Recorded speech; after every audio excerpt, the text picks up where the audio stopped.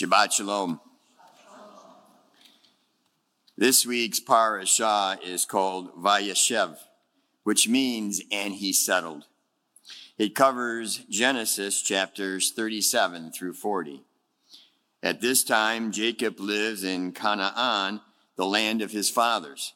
Jacob's favorite son, Joseph, from his wife Rachel, his favorite wife, is 17 years old and is pasturing a flock with his older brothers from Jacob's other wives. Joseph brings back a bad report about his brothers to his father. This makes Joseph's brothers jealous and not very fond of him. Jacob makes a robe of many colors for Joseph to wear, and again his brothers are displeased. Joseph has two dreams, and in his dreams he rules over his brothers and they bow down to him. Of course, he had to tell his brothers that dream. The brothers' dislike Joseph is growing, and Jacob's going to remember that dream. There are times in all our lives when something happens and we can choose to speak up about something or be silent. Sometimes silence is golden. In the words of the late pastor Adrian Rogers, we should make sure the words you say are sweet, because you may have to eat them someday. For Joseph, that day is coming. Time goes by, and Joseph's brothers have taken the livestock to Shechem. Jacob sends Joseph in his coat of many colors to check on his brothers. And Joseph cannot find them because they are in Dothan. The brothers see him approaching, and they plot to kill him. The eldest brother, Reuben, as we learned previously, slept with one of his father Jacob's wives. It will cost him his birthright. And Reuben disagrees with killing Joseph and suggests an alternative plan and throwing him into an empty cistern. Reuben leaves, and he figures he'll come back later and rescue Joseph and return him to his father.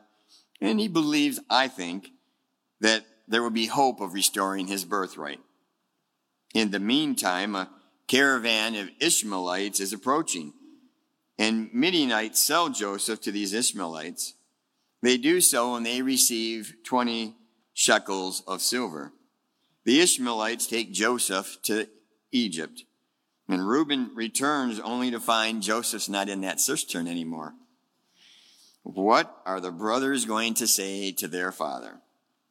The brothers take Joseph's coats of many color and they wipe goat's blood on it, and they show show Jacob the coat, and they are perplexed as what could have happened to their brother Joseph. Of course, they actually don't know. Jacob presumes that Joseph is dead, and Jacob rips his clothes, puts on sackcloth, and he mourns for a long time. The deceiver is again deceived. In chapter 38, the story turns to Judah.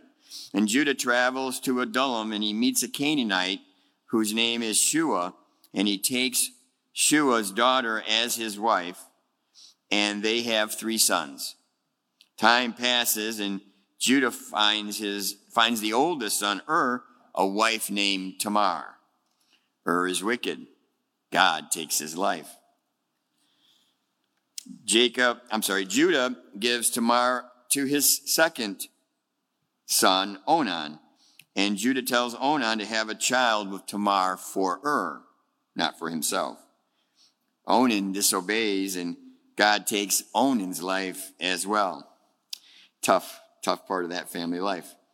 This leaves the third son, Shelah, who is too young for Tamar. And Tamar is returned to her family until Shelah is of age to marry her.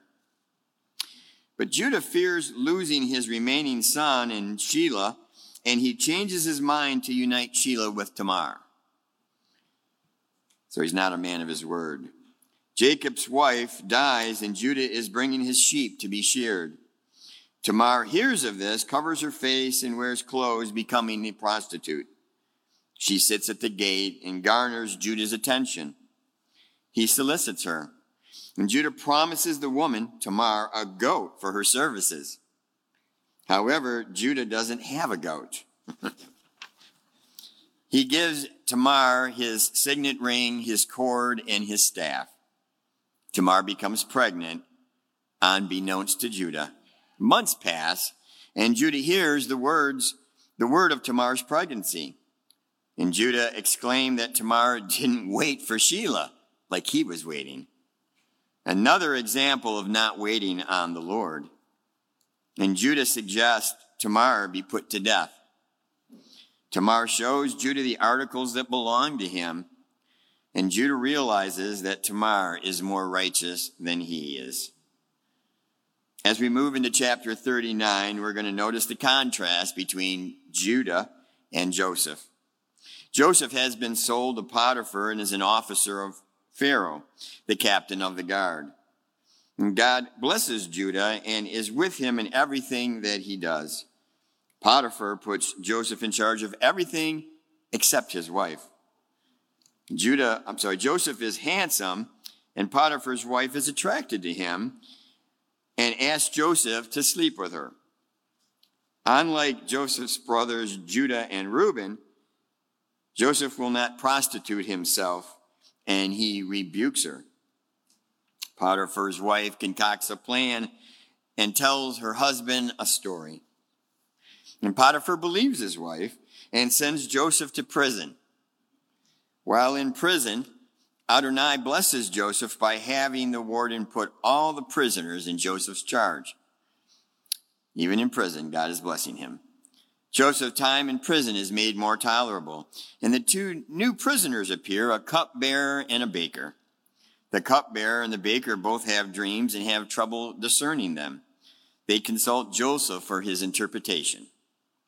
The cupbearer says that there was a vine with 3 branches, and the branches burst into grape, and he pressed them into Pharaoh's cup and gave it to Pharaoh. Joseph interprets the dream as, the 3 branches are 3 days, and you will be restored to Pharaoh.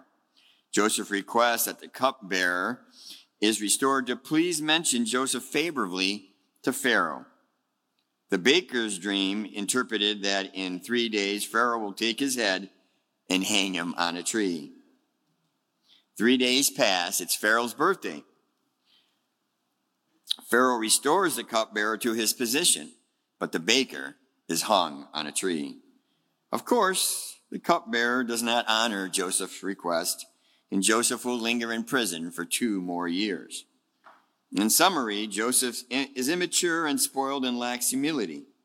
But God will use Joseph and build his character for the work that he will do. As in our lives, we need our character to be developed to serve God in humility and to hear his voice and respond. If we hold on to our pride, we will not be able to hear Adonai. While Joseph loved God, he needed some maturing. God was always caring for Joseph as the 3-in-1 God does for us. Even in our darkest moments, he is carrying us. Joseph was thrown into a cistern, sold by his brothers, accused wrongly by Potiphar's wife, forgotten by the cupbearer. Yet in the weeks to come, we will see the greatness that Joseph will bring to Pharaoh, also to his father Jacob and his brothers. Joseph is the shadow of another who came to be tested, spit upon, cursed, whipped, pierced, and hung on a tree. Not to build his character, but to deliver us characters. Do you know him? He is our King, our priest, our Savior, Yeshua HaMashiach. Amen.